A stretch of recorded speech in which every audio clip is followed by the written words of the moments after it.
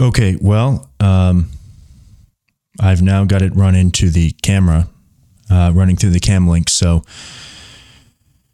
we shall see if that works. Could be the mixer deciding to present issues for the first time ever. So that should work for you. And those of you who are on the recorded podcast, I'll just cut that out by the time it makes it out. But anyway, so Biden gives a speech and he says that basically what you have is a situation where democracy itself is on the ballot, essentially saying that election deniers are running as Republicans all over the country, saying that Republicans are planning to deny the outcome of this upcoming midterm election. It's a very strange thing why he would go to the polls and try to do that, why he would make that the centerpiece of his last-minute campaign for the midterms. So it is really a remarkable thing. So this speech was really a non-event. Why he went to the train station, why he would do a speech from the train station, God only knows. But he did that, and, well, I don't think it'll have much effect. Now the polls are saying, you know, this whole idea of polling is so strange because now all of the big pollsters are coming out and they're saying that what you're looking at is a Democrat wipeout. That the Democrats are going to be completely wiped out in the midterms, that they don't stand a chance, that the Republicans are going to take the Senate, they're going to take the House, they're going to take lower ticket races all over the country, statewide races, local races. Why is that? And you have to ask yourself, if the pollsters' polls were not predictive of what their same polls would say today when they took them, say, in July or August, and they're not predictive of what the election outcome will be, then what use are they? It's not as though things in this country have radically changed from August to today. I mean, frankly, the weather hasn't even changed that much. It's been a pretty mild November here so far, in October so far. The weather hasn't even changed very much. I've had one cold snap the whole time. Very little has changed in the country since August. Inflation remains high. Interest rates have gone up. The economy's worsened a bit in some ways. In other ways, they claim that it's gotten better. They say that GDP is now growing again. Of course, those numbers could very easily be revised down mysteriously after the midterms. So you have to ask yourself, what use are these polls anyway if they don't predict anything? And the other part is, I've never put much stock in polls. We know that the polls are manipulated and they can be made to show whatever they'd like them to show. The other phenomenon that I pointed out on this show when we first started it up, and that I've pointed out for years on the show when it was on censored.tv, is that I've pointed out that one of the things the media will do is that as you close in to, say, 90 days out on an election, one of the things they will do is make the polls look close. And the reason they do this is because what they are aiming to do is get the campaigns to spend more money on ads. So whoever is losing their lead in the race will spend more to get their lead back. Whoever is regaining will say, well, it's not a lost cause. We better spend our money and buy some ads. Because most of these polls, most all of them really, have some association to the media. Whether it's a New York Times poll, whether it's an ABC poll, sometimes they'll team up with an outside party like a university to do the poll. But in any event, these are entities which are dependent on ad dollars. And to varying degrees, some of these broadcasts, certainly in the case of cable news, something like 80% of their non-election year revenue comes from Big Pharma. But during election years, a great deal of their money comes from political candidates. And so that is one of the things that you see. And it's why I never put much stock in those polls that said the Democrats were making a comeback and Republicans were in trouble and it's all over. It's swung because of abortion. Abortion has never been a big election issue. It has certainly never been a midterms issue. It really hasn't. I mean, look back at 2020. Do you remember she didn't really even make it into the year 2020 as I recall, but you remember a candidate named Kristen Gillibrand? She's a senator from New York. Kristen Gillibrand is a woman who basically became a senator from New York because she was dating New York Governor Andrew Cuomo. And in the course of dating him, there was a situation where he beat her up pretty badly. I mean, she had bruises, she had a black eye. And this is well known within the New York political circles, within the donor classes and all of that. And after Cuomo beat up Kristen Gillibrand, who was not a senator at this time, he apologized to her by buying her this $9,000 Tiffany necklace. Except when he went to go buy her the $9,000 Tiffany necklace, the story is accidentally he pulled out the wrong credit card. He pulled out the campaign credit card rather than his personal credit card. And because of that, this charge for Tiffany, nobody noticed it by the time it got reported to the FEC. So then it got reported to the Federal Election Commission. And people say, well, what's a $9,000 expense at Tiffany doing on your election spending? That doesn't make much sense. And he quickly remediated the accounting issue and reimbursed the campaign and made that all well. But it was a situation which he had to keep her quiet. And the way that he did that is that he anointed her to this Senate seat, the same Senate seat that was once filled by Hillary Clinton when she was in the Senate.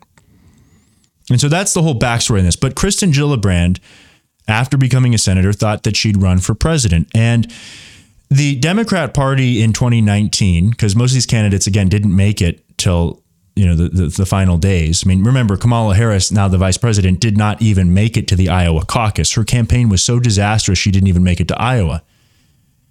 She did so poorly with the black vote as to even do more poorly than Mayor Pete.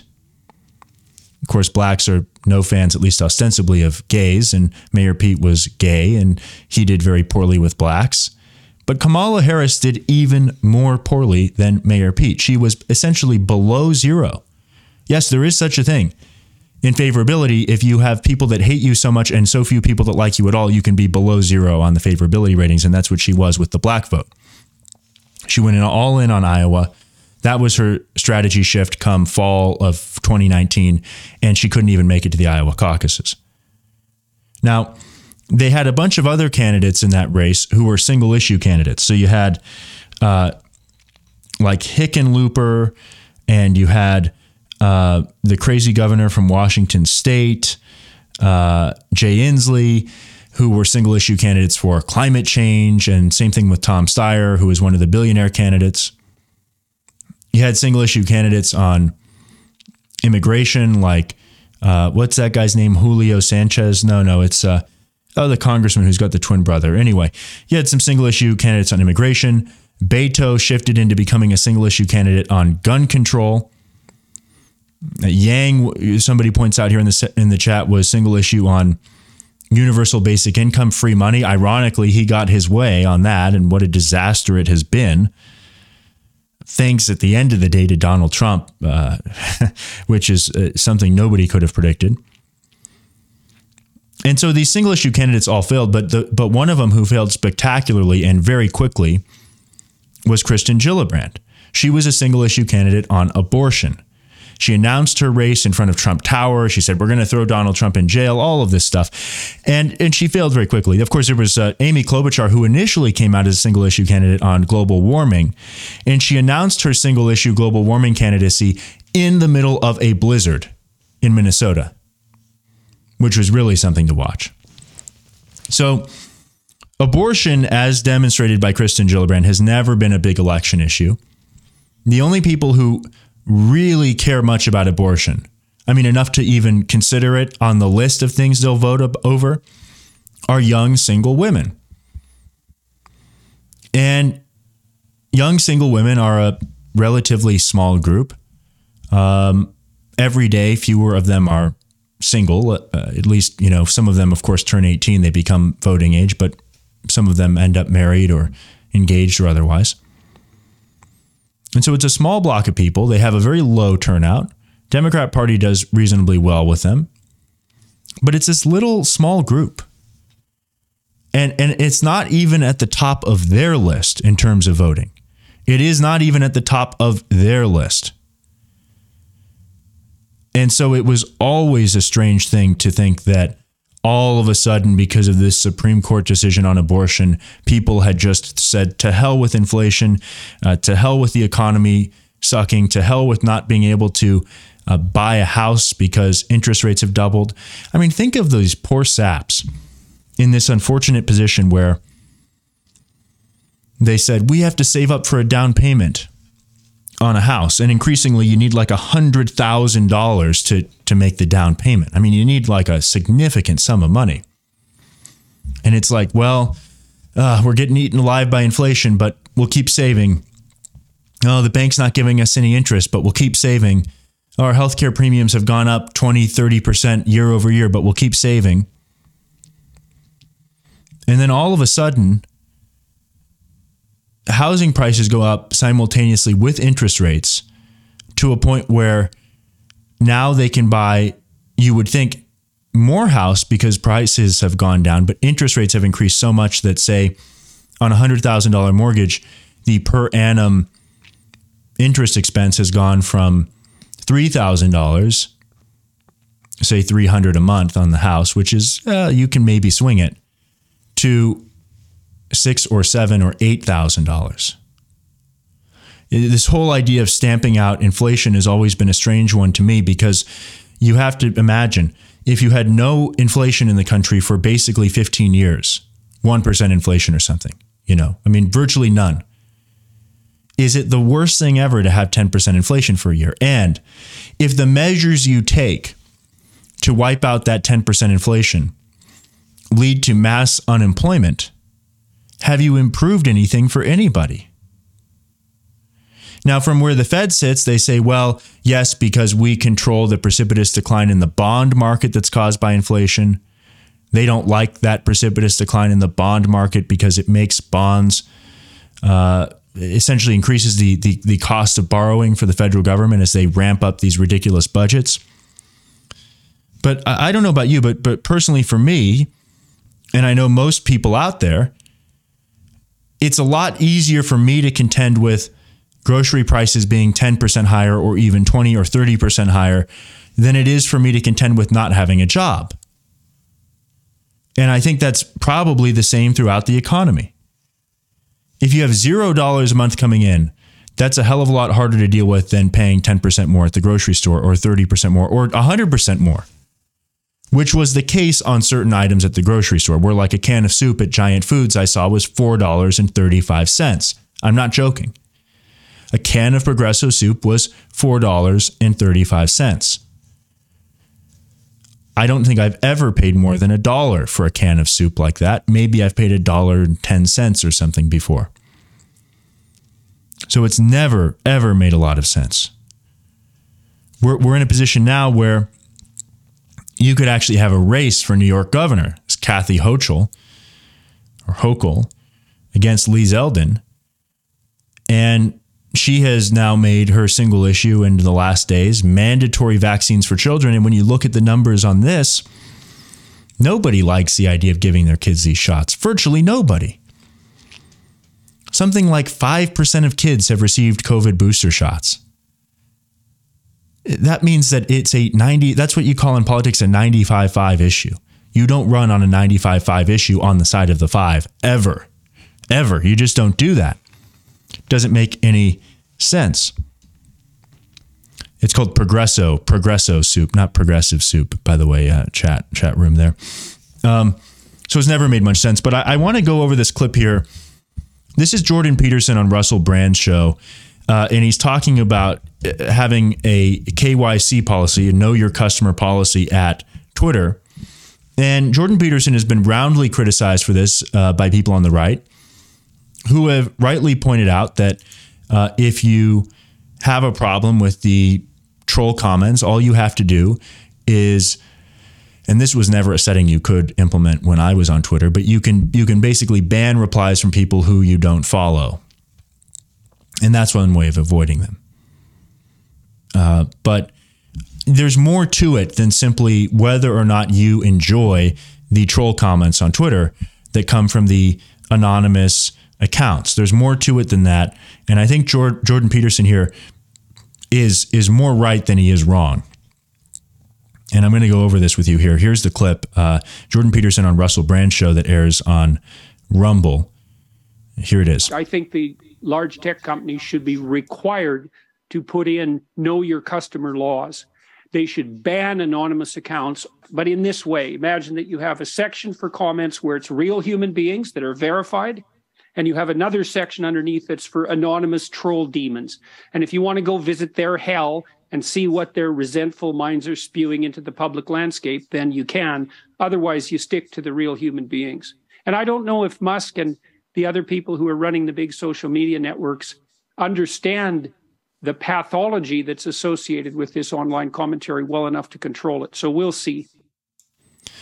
Well, there he is talking about that. Now, there is this kind of reality that basically everything bad, everything that is actually bad about the social media, virtually everything that is actually disastrous that goes on social media is something that comes as a result of these, what he calls anonymous troll demons. No, you think about it. I mean, foreign election interference, what is it really? It's a bunch of bot accounts that go on and say things. And if you actually think that that's effectual, I happen not to. But if you do, well, having a requirement that in order to get algorithmic reach, you are a real person, well, that's now a winner. You know, the other part of this is as follows, and I think it's an important one. There was a long time in which I spent a lot of energy, and I don't really spend this energy any longer, but I would say, you know, MAGA grandma 09, 04, 06, 11, you're the reason that conservatives are being hunted down like dogs. Grandpa Jim loves Trump 406, 09, 11, you know, or whatever, fill in the blank, whatever pseudonymous or anonymous handle you have. You are the reason that conservatives are being censored. You are the reason that conservatives are being banned. And they'd say, explain. And I would tell them, look, when you go out there and you won't say whatever it is that you want to say online under your actual name, what you are doing is you are ceding the point. You are ceding the point. Ceding with a C for those of you with a smaller vocabulary. You are basically short for conceding the point or admitting to the left that your ideas are in fact, as they claim, so contemptible, so evil, so racist, so bad, whatever term you want to use, whatever superlative negative term you want to use, that in fact you dare not utter them under your real name. And then these people who can't, often who just, and it's to no fault of their own, but they don't possess the intellectual capacity to abstract something out in this way that is necessary to perform this kind of analysis, they would then say, yeah, but I'll get fired if I say this with my real name. And you say, but don't you get it? Don't you get it? The reason that you can be fired, that you will be fired, is that you won't say it under your real name. The reason that the left is so emboldened is because for the last 6, 7, 8 years or 10 years or more, God only knows, it's been essentially an environment in which people who number in the hundreds, however many conservative commentators there are, people who number in the hundreds, are willing to say what they think. And they put their name on it and they say what they think. And sometimes their name is not exactly real. There are a lot of verified pro-Trump accounts out there, and you say, oh, that's John St. Clair. And that's not their real name, but it's more of a stage name. But in any event, but they have their real name and they say what they think. And then it's the entire world of the left online and elsewhere. and you have their high profile commentators, and they have their troll bots too. They're anonymous people, but they also enjoy huge swaths of the public who might have 30 followers but are happy to log on under their real name and say what they really think. And so it's a silent majority up against a loud minority. And it's not such a minority, really, as demonstrated by Election Day. That's why you don't take anything for granted in the midterm elections. I know I don't have to tell you this, but you go out and you vote. I hope I don't need to say this. Vote in person is what I would recommend. That way you're there, your vote's counted that day. It's just simpler, and I would recommend it. Now I hope I don't get indicted for saying I prefer voting in person when I vote. I would hope you would vote in person. I hope that's not an indictable offense now, but there you go. I hope I don't get sued for saying I think you ought to vote in person, but that's my opinion. Now, so it's this silent majority, and they say, well, we're the silent majority. We're here. We're standing strong. Hashtag MAGA Grandma Q44 against Ethel Bernstein, against Dan Brown, against John Heilman, against whoever. And you see this fear, this seeding of the left based on the fear is what allows them to do what they do. And it's not all of you, by the way. So it is a matter of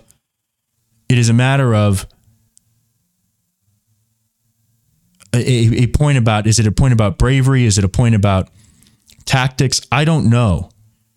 But the whole reason that this has gotten so bad, the whole reason that people are comfortable throwing one political side in jail on concocted charges or hunting them down like animals, the whole reason that we live in that world that's gotten progressively worse since 2016 and gotten worse since 2017 and gotten even worse since 18 and even worse after that.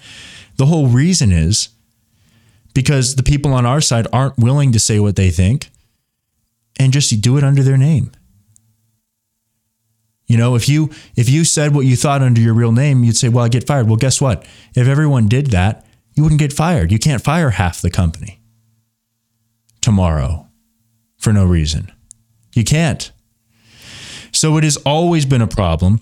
And if you look at anything, virtually anything, you want to talk about actual nutcases that get what they call radicalized online.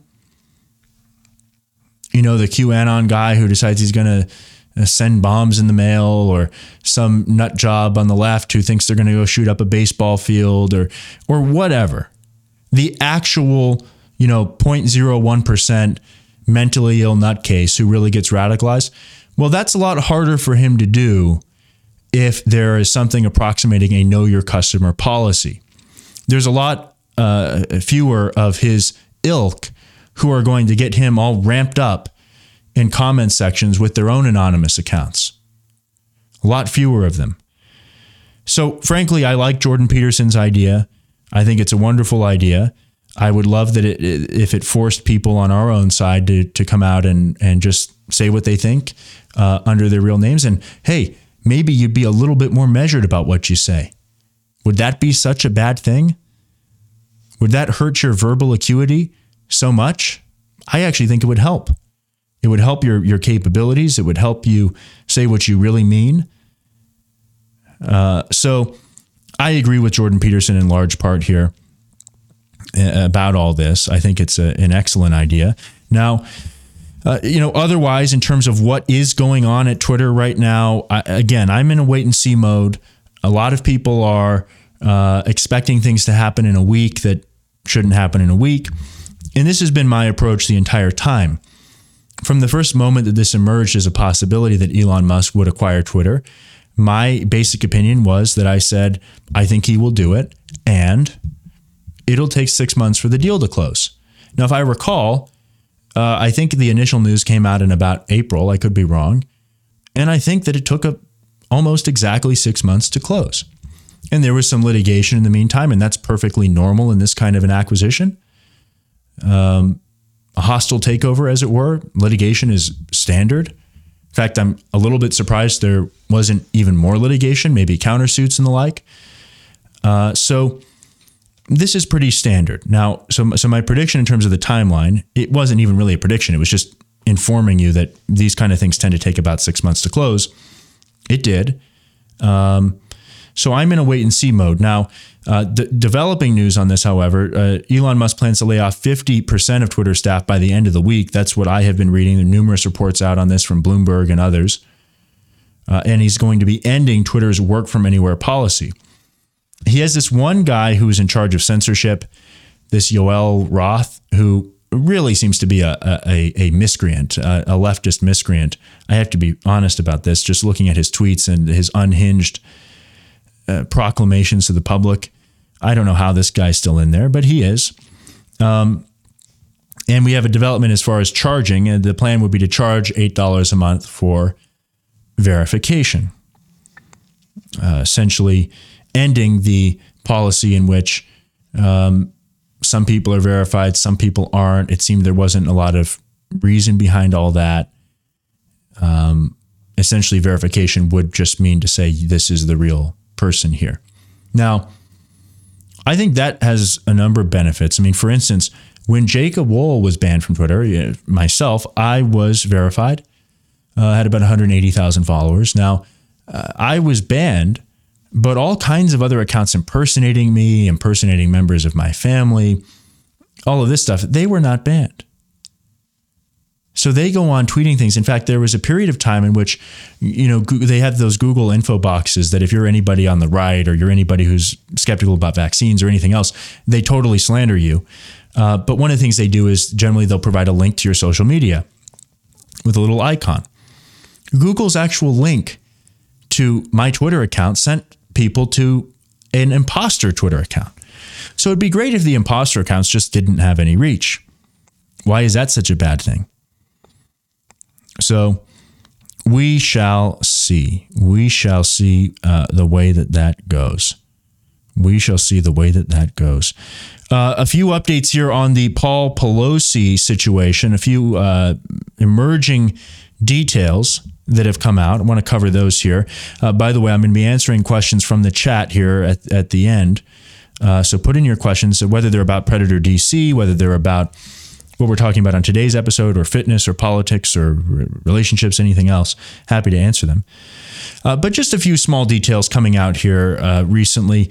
Number one, the suspect did voluntarily speak to the FBI after being Mirandized. Very bad idea, by the way. You never want to speak to the FBI at all.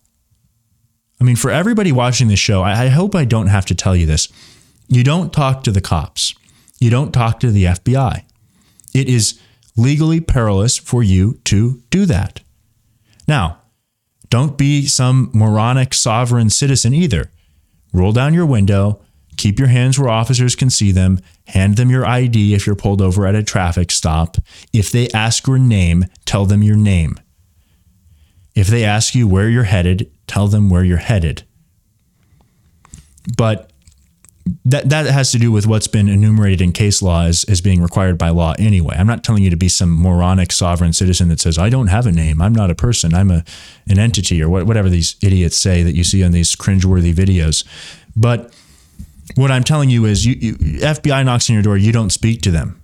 You just don't. You don't have to. Remember that. You don't have to. Even if they contact you and they say, you're not a target, they just want to clear something else up about something. You talk to your lawyer. You say, I can't talk to you. I have to speak to my lawyer. I'll have my lawyer reach out to you. If you don't have a lawyer yet, that's okay. You go find one. But you never, ever, ever talk to the FBI, especially the FBI, but really any law enforcement, because it's just something that's too dangerous. Remember that many interviews with the FBI that people do are not recorded. Like in the case of Michael Flynn. It's just memorialized by a 302 summary report after the fact. And those agents said Michael Flynn lied. And they said, this is what he said to us. And it's in a report. They sign it. And that's what's believed in court. And there's no recording. So it was dumb for him to even answer the door to the FBI. Really unbelievable that he did that. So no matter what, no matter how personable they seem, how nice they seem, you never, ever, ever, ever do that. You just don't. You just don't.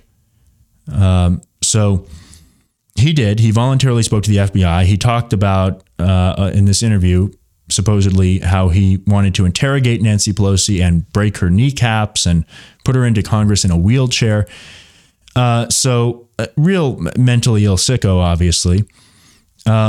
He is a Canadian national who's in the country illegally. So normally that would mean, under San Francisco's process, that after he's let out of jail, despite being a violent criminal, they won't turn him over to ICE. They will, if needed, let him out the back door of the courthouse, as has happened in numerous cases where illegal aliens from south of the border have then gone out and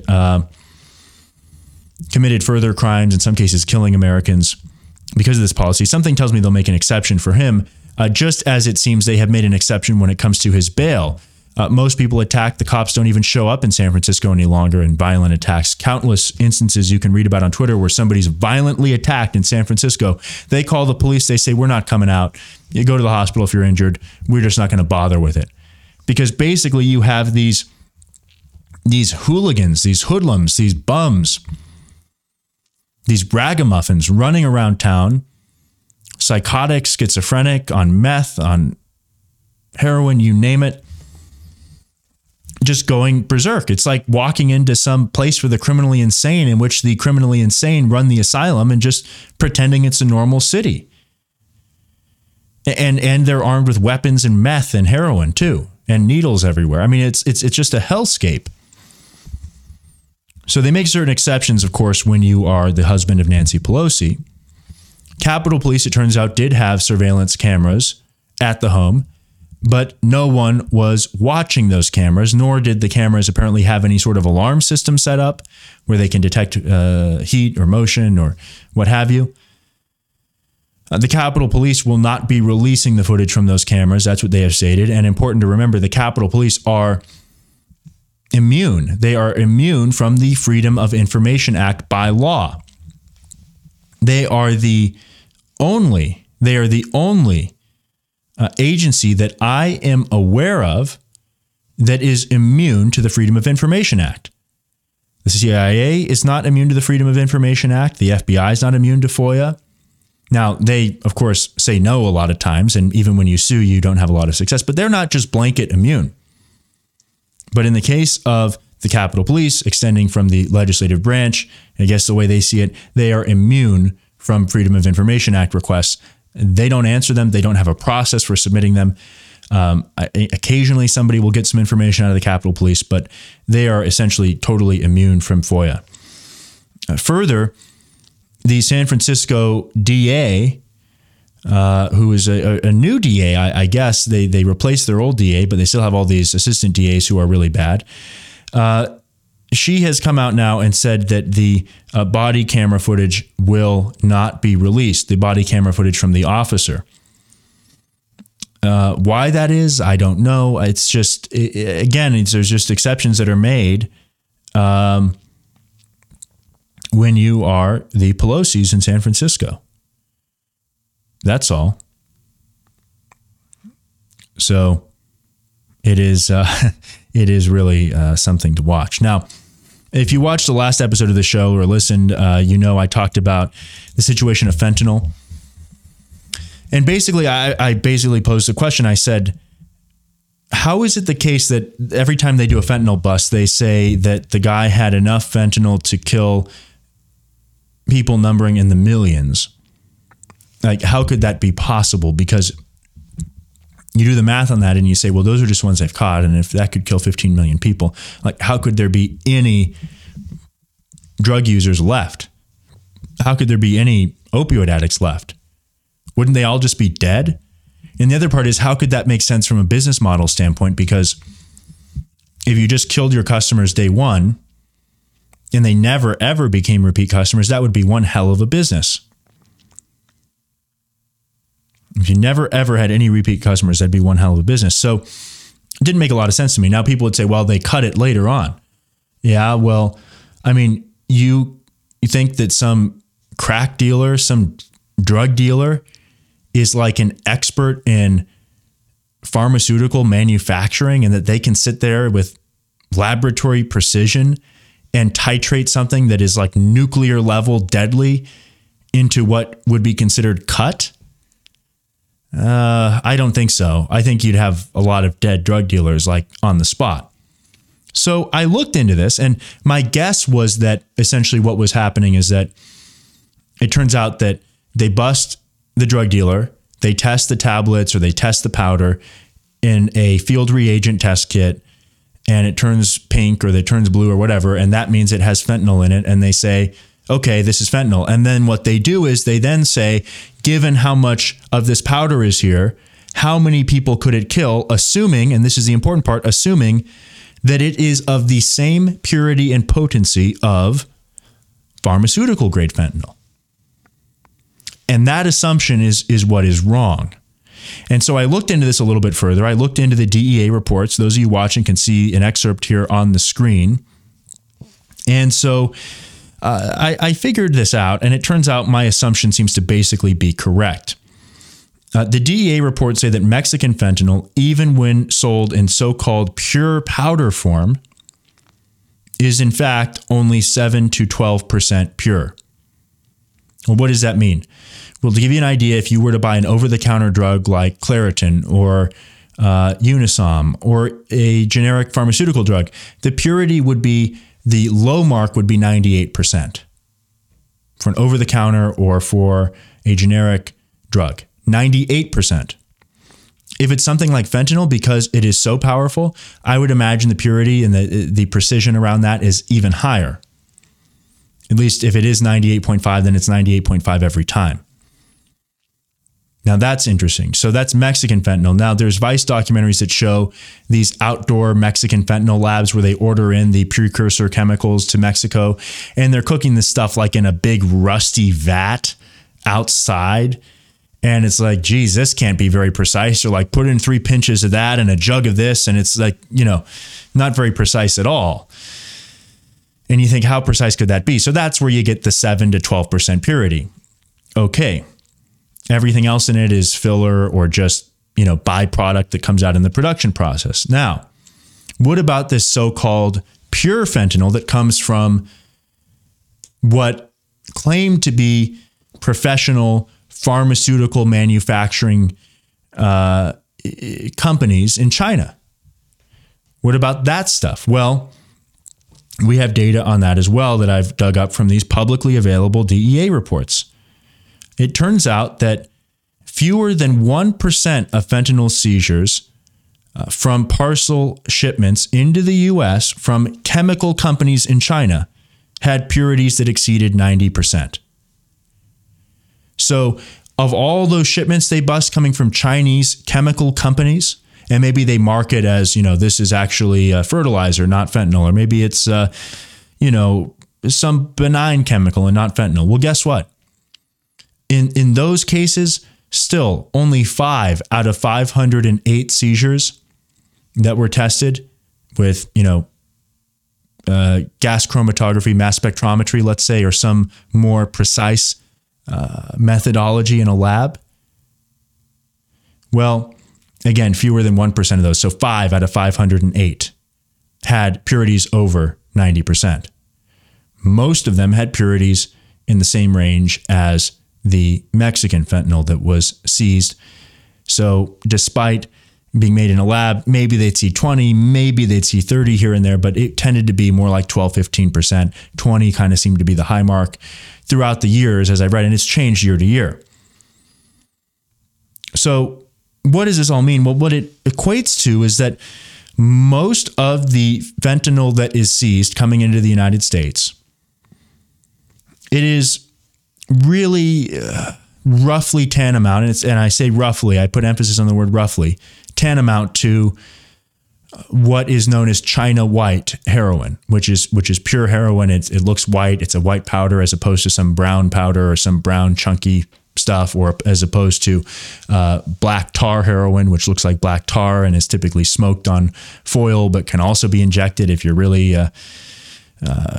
desperate.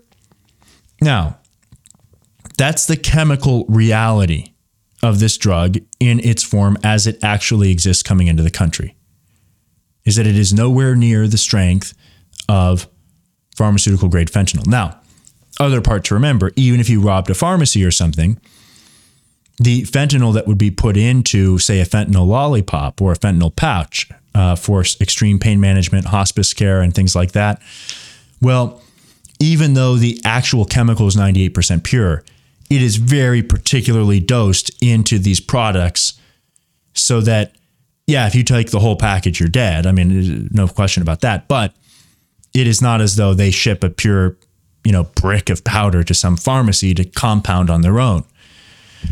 So I just wanted to provide some clarity there. Now, are there other problems with fentanyl? Is it a much shorter supply chain than would be the case with heroin? Yes, it seems that way. It seems that the supply chain is greatly streamlined rather than having to move opioid or opium poppies or move the wax that is scraped off of the opium poppies from Afghanistan, move it through Europe, move it through ports out of a landlocked country somehow into Mexico to be then converted to heroin and then moved in the United States, or whether it's coming from Southeast Asia, which is actually where most of the China white heroin came from. It wasn't from China. In fact, it was from Cambodia, it was from Laos, it was from Vietnam, and it was from Thailand for the most part, and came from kind of militant groups there typically. I read a whole book on it recently. So this stuff is really roughly tantamount to China white heroin. However, and this is a caveat, is that it does seem to be much more available throughout much more of the country than China white heroin ever was. Of course, that is true. So from what I understand, heroin dealers would drive some great distance to go find China white heroin if they could get their hands on it. Actual China white heroin. That's what drug addicts would do. Most of the time they couldn't. It wasn't exactly plentiful. You had to be connected to get your hands on it. You have to be connected to get your hands on fentanyl posing as China white heroin or fentanyl posing as any number of other things. It doesn't seem so. But look, whatever the case is, I think it's good to at least know what the facts are here. And you also have to understand that law enforcement agencies, social services agencies, other parts of government, they have an interest in promoting buzzwords like fentanyl. If they can call every drug fentanyl for the next 5 years, they are in a position where now they can raise a lot more money from the federal government, get more money passed through Congress. It's a buzzword. It's similar to that of human trafficking. Human trafficking is a big problem. Nobody wants human trafficking going on. What's the reality of human trafficking? Well, the reality of human trafficking is that most human trafficking cases are not what you see in some documentary of, hundreds of Chinese sex slaves being shipped into a port in a container, but rather most human trafficking is a black gang member who has 3, 4, 5 girls, essentially operating as an old school pimp, travels from town to town, pimping them out. Equally horrifying, but not the image that people get in their minds that their daughter is going to be kidnapped one day out of their rich white suburb and then be pimped out. Has that happened? Of course. We've seen a lot of this sort of thing running the Predator DC program. But promoting the buzzword, rather than just calling what you see as pimping and pandering, and dealing with it at the local level, but by making it into a much bigger campaign, now you have nonprofits, now you have conferences involved, now you have grants that are handed out to a small county outside of Houston, as opposed to being dependent locally. It has now federal money coming in and cool gadgets and places to travel for training and all of that. So you have to remember, when you see these buzzwords, and there are obvious questions that emerge, like, wait a second, how could every drug dealer have enough to kill 4 million people and they're not all dead? Now we have to start to look a little more deeply and figure out what's really happening under the surface. And I think I've at least started to do that on this fentanyl issue. But I want to go to your questions here in the chat if you have any. It says, purification and validation is very expensive. The Chinese don't want to spend extra. They don't care if the byproducts have garbage. Yeah, that's true. Very true. the media, this is the other part. The media is happy to help the government agencies sensationalize things like this because they have clicks in it. It makes sense from their standpoint too.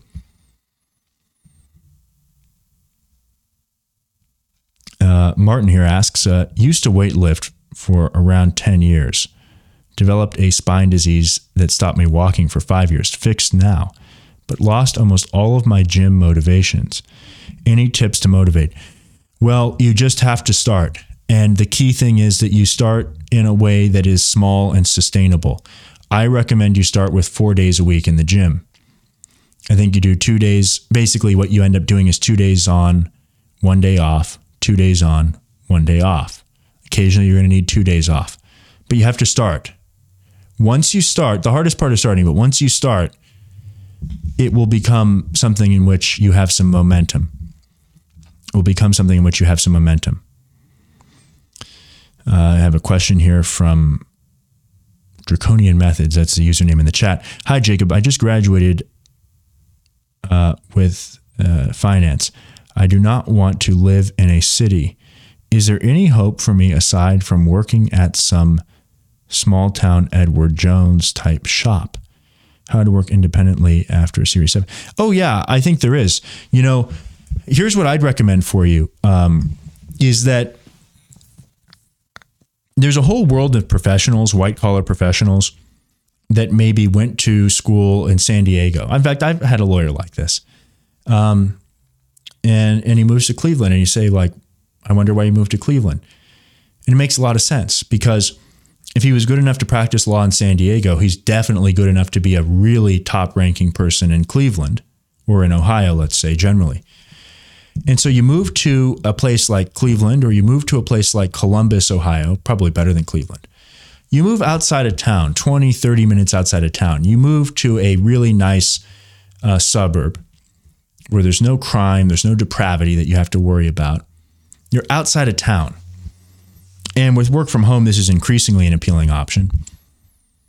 And you can work at big companies that are headquartered in Columbus or that are headquartered in Pittsburgh or that are headquartered in other places around the country, depending on where you'd like to live, the climate that you enjoy, or whatever the case might be. And the reality is that if you were competitive enough to be able to consider working in a place like New York or working in a place like London or working in a place like, one of these top tier metros, then you're really going to be good compared with the people that are generally making their way into Pittsburgh or making their way into Cleveland or Columbus or making their way into St. Petersburg, Florida, or what have you. And so that will give you the ability to be very competitive. Your money is always going to go a lot further there. Whatever the inflation rate is, it's always going to be higher in your top metros, your top coastal elite, quote unquote, metros. It's always going to be higher in Boston than it is in Columbus, Ohio. And even if there is no inflation, the prices are always going to be way higher. So your money's going to go a lot further. You're going to be a millionaire by the time you're 30. You're going to be a liquid millionaire by the time you're 35. And you're going to be worth between $5 and $8 million by the time you're 45 years old. I mean, that's the path for these people. If you don't make disastrous financial decisions, if you don't have 3 or 4 divorces, if you don't have a gambling problem, this path is one which, and I've known people, and I know people, let me make this clear, that have taken this path. And then they retire in Florida and they buy a house in Florida. Until very recently, they could buy a really, really nice house in Florida for $500,000. Not so much the case anymore because that whole north to south migration jacked up the prices, but they may come back down. Starting to see that a little bit. They then move to Florida. They buy a house for $500,000 there. They keep the house up north if they don't like the summer heat and the hurricane season, or they get rid of it. Depends whether they want to keep up with it and keep up with the property and pay the property taxes and all that. And you're worth $5, $6, $7, $8, $10 million inside of 45 or 50. You don't have to deal with the whole city rush. You don't have to deal with the city crime. You don't have to deal with the artificial drama and competitiveness involved in these small circles that exist within metroplexes. And they are small circles. Like if you're a lobbyist in DC, it's a small world. There are like 28,000 of us who are registered as lobbyists in DC, but it's a small world. You may as well live in a small town. Even though DC's a major metroplex with, 1 million residents within the district itself, but more like 6-7 million if you consider the broader area, places like Tyson's Corner and Ashburn and places where there's huge businesses. So this is what I'd recommend. I like Northern Virginia, in fact. You can be in a DC suburb. You can be in Loudoun County, work for a big company based in Ashburn, and you'd never know that you're anywhere near DC. I mean, you'd really never know you're anywhere near the depravity you see in Washington, D.C. proper. If you move to Chevy Chase, different story. You're right next door. Move to Arlington, different story.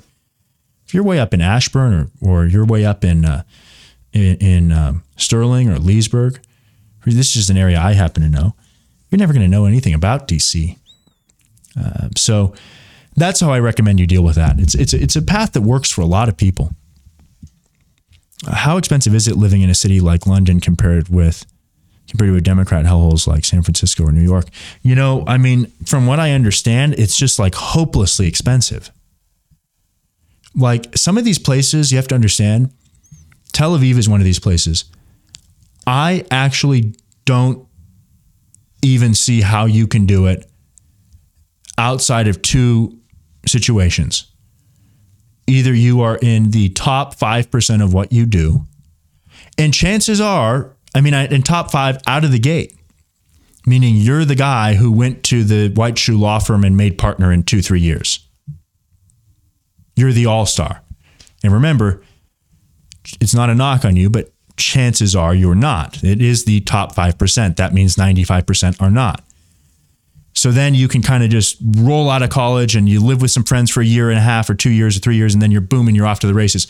Or you're second, third generation money, fourth generation, fifth, eighth generation money. Who knows? Because you see these people too. And, I kind of have considered myself part of that 5% group in terms of lobbying. I've done very, very well in just a short period of time, and hopefully can continue to, basically because I bring in business and service the business well.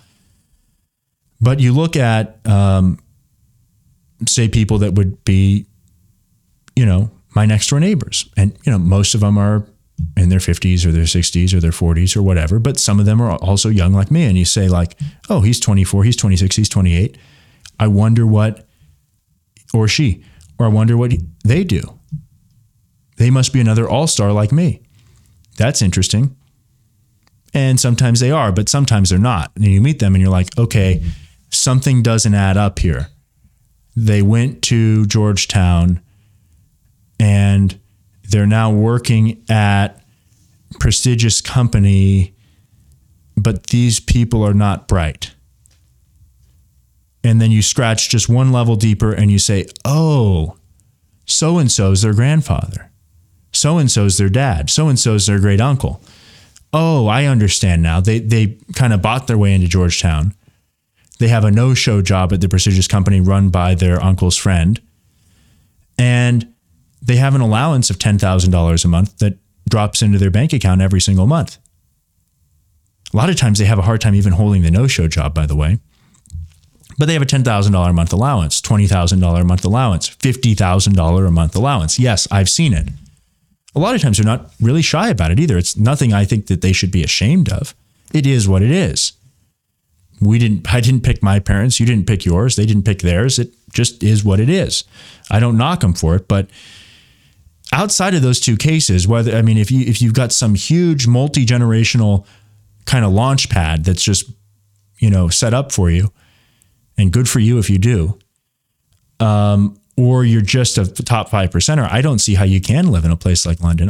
Really live in a place like London and do the things that you generally want to do. I don't think that means driving a Ferrari, but within reason, you can live some type of pleasant life where you're not living in a closet that's got rats, let's say. And outside that, I don't see how you can. Dubai's the same way. Tel Aviv is the same way. Dubai's not quite as bad. Tel Aviv's the same way. London, Manhattan. I mean, really, it's just, So unless you're one of those two groups, I don't see how you can do it. You can live the miserable life, and, you can do that till you're 35 and, take advantage of being older, and it took you 10 years to get good at what you do or whatever. But, hey, it's up to you. Those are your choices. Let's see here. Anything else in the chat? I'm willing to bet most of your generation, or 3+ generation. Yeah. No, I mean, a lot of them are. You betcha. Yes. And it's not even necessarily even a lot of times the money that's the significant part. It's all the network that comes with that. The money is usually quite significant, but the connections are even more important. And the fact that, we're not going to fire Johnny because his dad's not going to be happy with me at the country club on Sunday. Johnny, just don't come in. We don't want you fucking anything up. But no, you're still getting your paycheck. Just come in once a week on Tuesday mornings. Okay. Yeah. So that happens too. And and I'm not resentful of it at all. Resentment is an awful thing. You don't want to ever let that take root within you. I sent a question via email. I'm gonna check the questions on email on the next episode. So if you have a question for the next episode, we're now running, let's see here, up to an hour and 3. I had to reset the sound. So we will see what happens there. Reminds me of 23-year-old McKinsey consultants from my Ivy League schools. Yeah. Oh yeah. I mean, you meet these people, right? And you say, you're an Ivy Leaguer? You go to where? Because they're not intellectually impressive. And you can say, well, TikTok rotted their brains. Yeah, but TikTok kind of rots everyone's brain if they are absorbed in it. And what I'm saying is they're not any more impressive than the person who went to Georgia Tech with a TikTok obsession. In fact, the Georgia Tech person is usually more impressive because it's harder to kind of fake the engineering type majors. I mean, it's just harder to fake. You can go to Georgetown, and if you're anointed into Georgetown, if you're anointed into even a place like Yale or Harvard, and you're in let's say a soft skills area like communications or political science or whatever, teacher gives you an A on your paper. It's subjective to a degree. And so you get an A on your paper. But if you're tasked with designing a bridge and the numbers are just all wrong, that's a lot harder to get through on family connections. You've never addressed the affirmative action case. Well, I just don't think I don't think there's enough to say about it yet. I mean, we have to just see how that plays out. Yes, there's a case in which affirmative action could go away. We'll see what that means. We will see. What will be the effects of it? I don't think anyone knows. I mean, I've seen some projections where the affirmative action case will actually make white participation in these schools go down by about 3%. It'll basically double Asian participation at a place like Harvard. It will drop black participation down to almost 0 and drop Hispanic participation in half. That's what I've seen. I don't know how true that is. Whatever effects that it will have will be long-term. And then the other challenge will be that, remember, a state like California it wasn't always the hellhole that it is now. California voted against gay marriage in 2008. They also banned affirmative action in California. It was banned in California. Do you think that stopped leftist institutions from having affirmative action? No. They just flew it by a different name. And so I think what you have to do is establish case law that is strong enough that people that can then bring action if the universities simply implement other ways of doing the exact same thing and they call it something slightly different or change the process a little bit around the edges. So that's going to be the real tell. Whatever will be the case, it's not going to be something that is in time to make a difference to any of us. Really, it might make a difference to our children's generation because it's just going to take time, whatever it is. So that's my basic line on all of that. And if the Supreme Court kind of doesn't take down these policies in any way, shape, or form, then shame on them. Shame on them. That would be just a total punch in the gut by these so-called conservative justices. I mean, frankly, the case should be 9-0. It should be 9-0 against affirmative action, but we know how that goes. So anyway, guys, we're going to run here. It's been great to have you on this Thursday, November 3rd. I'll be back on Monday live here at 2 p.m. Eastern time. And then thereafter, we're going to have it out on podcast apps everywhere. If you have questions for that show, send them in via email to jacob@jacobwohl.org or to jacobwohl.org/contact. You can support the show financially at jacobwohl.org/podcast. That's jacobwohl.org/podcast. We use the Gumroad platform there for recurring donations. You can also just go on Cash App. On Cash App, it is Real Jacob Wohl. That is the Cash App. So it's really great to have you. It's value for value. I'm powered by all of you. So if you get value from the show, you send value back our way in the form of information in some cases, in the form of money in other cases, or both oftentimes. So thanks for watching, everyone. I appreciate it. I appreciate the kind words. I appreciate you tuning in and keeping the show going. And I'll see you on Monday right here live at 2 p.m. Eastern time on podcast apps everywhere shortly thereafter. Have a great weekend. I'll see you Monday.